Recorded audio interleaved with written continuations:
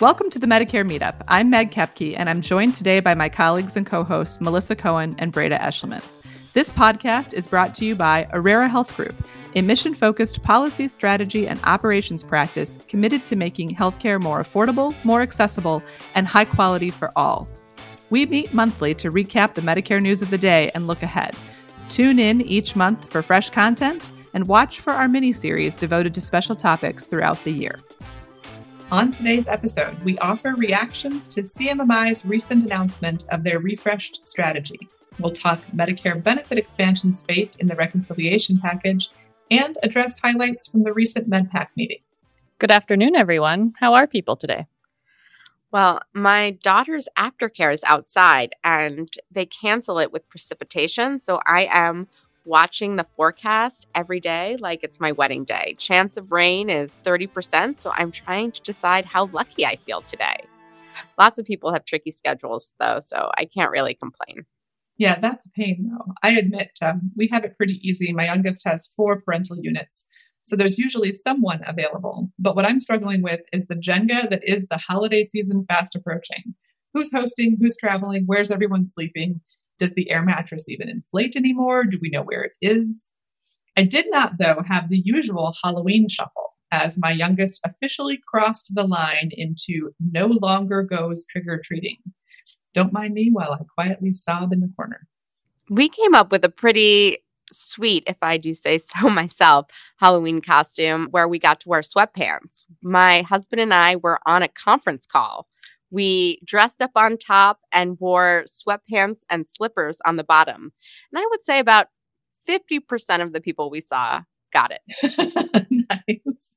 I was skeptical that people needed more Zoom in their holiday celebrations, but it sounds like you pulled it off. We had a great non-costume wearer who knocked late last night. I approached the door and the child said confidently, "I've been trying to reach you about your vehicle's extended warranty." It was so well played. I thought, that's pretty amazing. I was kind of disappointed I hadn't thought of it myself. And with that, we catapult into a new month. It's November 1st as we're recording this. And so Breda and Melissa, what's on the docket ahead? Well, Health Policy Conference season is winding down, but not before the National Academy of Sciences, Engineering, and Medicine hold their workshop in December on optimizing care systems for people with intellectual and developmental disabilities. Yes, this event will be co-hosted by the Institute for Exceptional Care, which is led by our very first podcast guest, Mai Pham. And I'm excited to have the opportunity to participate in the event as a panelist alongside researchers, health system leaders, and self-advocates. I'll be sharing insights from interviews that Arera Health has been conducting for the last 5 months to learn about innovative financing and payment arrangements for healthcare organizations serving people with IDD. Yeah, APMs are hard enough to come by in traditional Medicare. Making sure that the IDD population has access to providers engaged in value-based care could not be more important. Breda, can you tell us what other topics will be covered in the workshop? Sure. They'll also be discussing issues like coordination with home and community-based services and how to aggregate comprehensive data across different systems. It should be a really great event that leads to more collaboration. It's really good work and great partners. And speaking of great partners, we teamed up this last week with leaders from the Rosalind Carter Institute for Caregiving, the American Red Cross for Military and Veteran Families, Walmart, and more for a roundtable discussion of caregiving convened by Sagacity to explore the challenges and opportunities to support caregivers.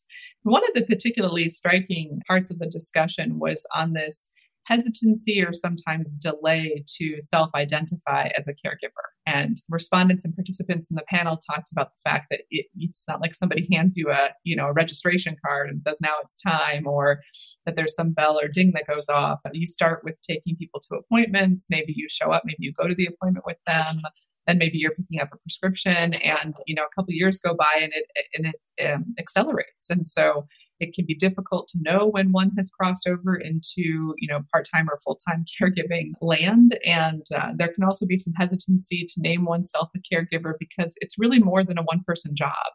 And even though in family units, a lot of times one person ends up taking on kind of a disproportionate share of the activity, it can still be a real psychological hurdle to say, this is now me. I accept this responsibility, what it means for myself, what it means for my loved one who needs the care. And it was really a good and fascinating discussion. And I think it will lead to more collaboration. And caregiving can mean so many different things. Besides support on the medical side, you have the day-to-day of cooking and shopping. And then, like you mentioned, that psychological component, just the pressure of knowing how much is depending on you can be a real stressor. Who is really the caregiver for the caregiver? Exactly. And as a country, we rely so much on the unpaid labor of family caregivers. One thing I hear often from disability activists is that our loved ones who have disabilities or need help with activities of daily living aren't burdens, they're people. And I totally agree. The burden isn't human, it's structural. The structures that we have to support and supplement caregiving are not at all adequate for the size of the need. And you don't often hear members of Congress quantifying the externality of unpaid family caregiving when they consider the government cost of HCBS or similar issues. Absolutely. That brings us, I think, nicely into moving to our next segment, which is the monthly news roundup. I have to say, October felt like there was a lot in the news about Medicare, lots of discussion, not a lot of action yet. True. We learned about the CMMI refresh, and MedPAC held its October meeting. So we've gleaned insights about direction, but nothing major has actually happened yet. And as far as Medicare expansion, what started out as a plan to include dental, vision, and hearing in Medicare basic benefits through the reconciliation package is currently looking like it will probably just include hearing. Yeah, hearing aids are expensive, but so are dentures. So let's hope something gets out the door soon. Why don't we start this discussion by unpacking the CMMI refresh? What stood out? What questions are left to be answered?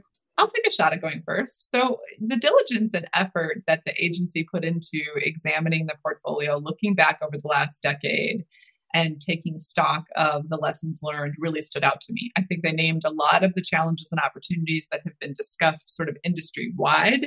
They didn't shirk the responsibility or make light of any of the challenges. It could be the overlapping models or growing model complexity or the significant financial investment that is required to even participate in an APM. We used to say that you really have to come to an APM from a place of great financial strength as an organization. If you've been having a tough time, you're not going to be able to jump into these deep waters. And so I think there's growing recognition of that. And the strategy in terms of its pillars feels, directionally very correct and very appropriately ambitious. But I think that in terms of what's left to be answered, a lot of the audience is paying close attention to CMMI, close enough to know that they forecast this in a health affairs article over the summer, and they came back to it not only with a white paper in the last 2 weeks, but also a webinar, are really tuning in for very specific questions. They're on the hunt for answers to, will any of the current models that I am participating in or wish that I was, will those be ended early? They're looking for answers like, will direct contracting, the geographic track, will that come back? I don't think it is, but I think it's a fair question given the goal to have all lives aligned to value-based care and payment by 2030. So does that mean we'll see new mega models? Does it mean it's going to be achieved primarily through mandatory models? What's that mix look like? Will global and professional direct contracting finally get a second application round? That's another one that we're cautious for our clients and colleagues. We say, don't go assuming too fast. There's a lot of activity in that model that the agency is trying to get its hands around. So I think we'll continue to, hear these questions and these answers in time. Breda, what did you see? Honestly, my favorite part of the refresh may not sound like the most exciting, but as a former CMMI staffer, I was so excited to hear that they want to simplify the financial methodologies for calculating things like benchmarks. These payment models are so complicated, and they're built on top of existing Medicare payment systems that are already so complicated. Just as one example, the annual physician fee schedule rule is typically hundreds of pages long, and that's just the payment system for office visits. So I'm thrilled that CMMI is thinking about how they can at least make their own payment models less complicated. Okay, so I agree that complexity for complexity's sake is never a good idea, but I don't want to lose the fact that when we created these models, and a number of these models that we're talking about, we were behind the design. We wanted them to be simple. With the Pioneer ACO model, we started out with no risk adjustment and a national trend, and then came the decedent adjustment and the regional adjustment and the duals adjustment and the AWI GPCI adjustment. A lot of complexity was added in at the behest of participants who rightly pointed out that they did not have an equal playing field because they were from a high-cost region or had a disproportionate share of duals, et cetera, et cetera, et cetera. So we had a saying when we were developing these things. I think you both will remember. We could make it simple or we could make it fair, but it's really hard to be both. Yeah, I do remember that adage. And it's true, it was a constant battle to try to balance accuracy, simplicity, and predictability, because all of those principles pull financial methodologies in different directions. And a slightly different take on that complexity question, MedPAC actually also addressed the topic of simplifying CMMI models in their October public meeting. And they're starting to consider things like whether all models should use the same historical years in their baseline or the same percent blend of historical costs and peer comparison costs. I think it's an interesting idea, in part because it would force CMMI to articulate the need for a given model to differ from a standard design, rather than having all of these siloed teams and contracts designing models independently from each other. Lots of things to consider and lots of unanswered questions. And I get why the industry is understandably nervous. With one foot in each canoe, fee-for-service and value-based care, we have heard for years that healthcare is at a tipping point. But come 2022, there may be no total cost of care model to join other than MSSP. And I think that this CMMI strategy refresh did a great job of summarizing how we got here and the problems in front of us. But less clear is next steps, which is, as Meg mentioned, what a lot of people were hoping to learn from this paper. I do want to add, though, that recognizing these problems and naming them should not be discounted. Health disparities, lack of real multi-payer engagement, and continued high out-of-pocket costs for beneficiaries, these are not easy problems to solve, but deciding to prioritize them is important. CMMI has put a stake in the ground and called out the next important issues that we should all be focusing on and trying to tackle. So, in other news, did you see that United has announced a digital-first health plan? I did see that, Melissa. There's such an interesting push and pull right now in healthcare between digital and human solutions. Like teenage moods, the pendulum swings wide and fast. On one hand, there's this digital-first plan from United. And on the other, we see some health tech companies ditching or stalling apps and adding more human interaction to their solutions, particularly when addressing aging and isolation. I'm skeptical that people are going to love digital care first when it's a fixed, firm program or part of the benefit design, as opposed to an option, which I think people really do generally like. Virtual care isn't frictionless, and right now it can really hit or miss depending on what sort of ailment you're bringing to it.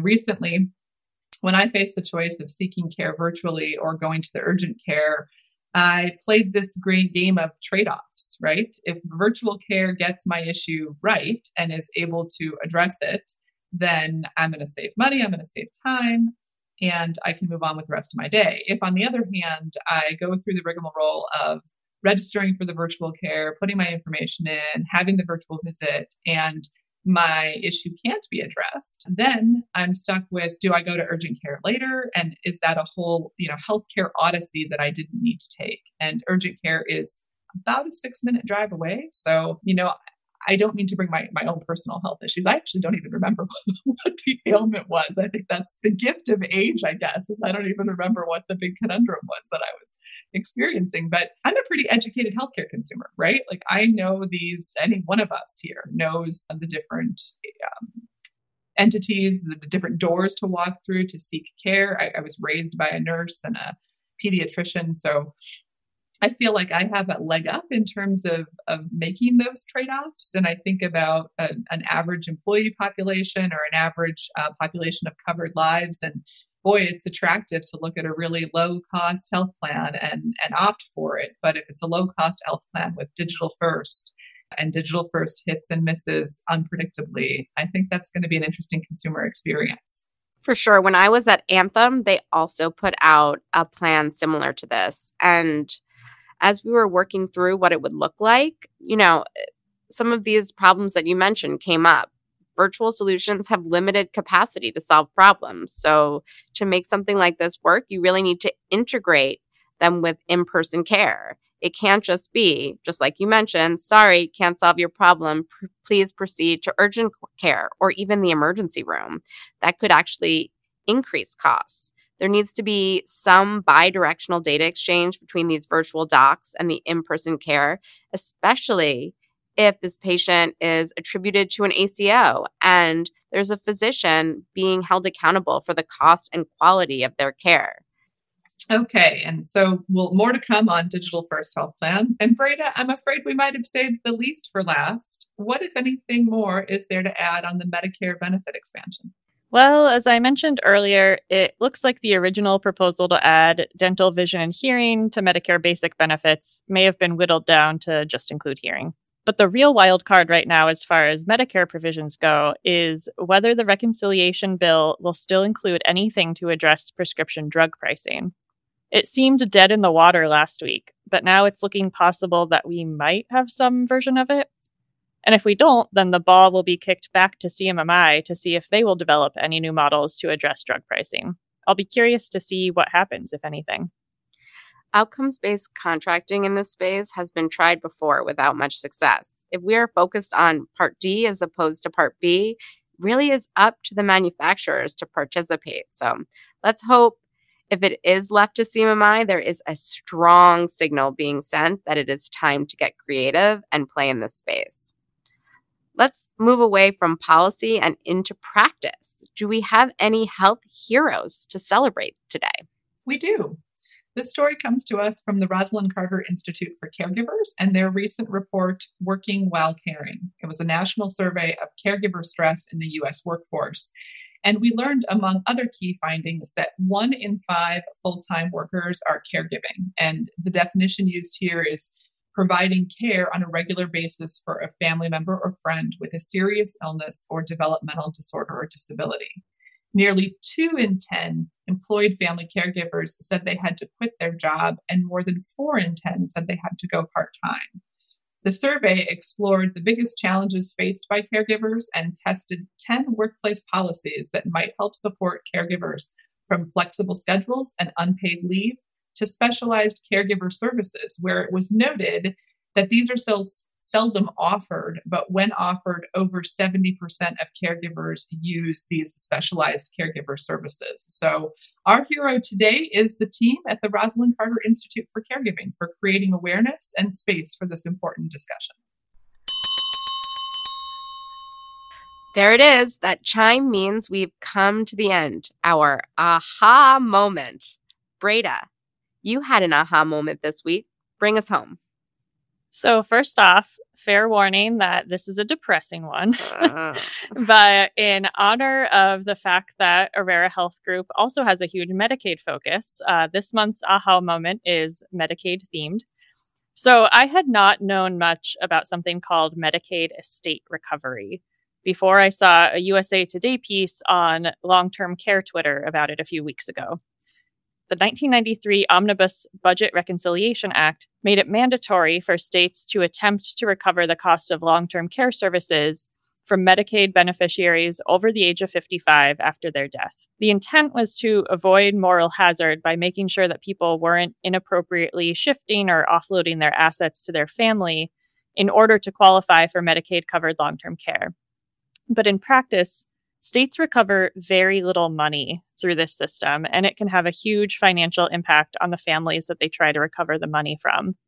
The article shared a bunch of examples, one of which was a 76-year-old woman in Baltimore whose mother had co-signed the deed for her house decades ago, but never contributed to the mortgage or anything. And that woman now has a $76,000 claim against her house because they never remembered to take her mom's name off the deed, and her mom received long-term care before dying. So now you have this low-income elderly woman who might lose her house because her mom needed long-term care. In any case, I recommend this article. It was a really great deep dive into this topic. And it's always so good to see journalists shine a light on the huge financial repercussions that our healthcare system can have on people.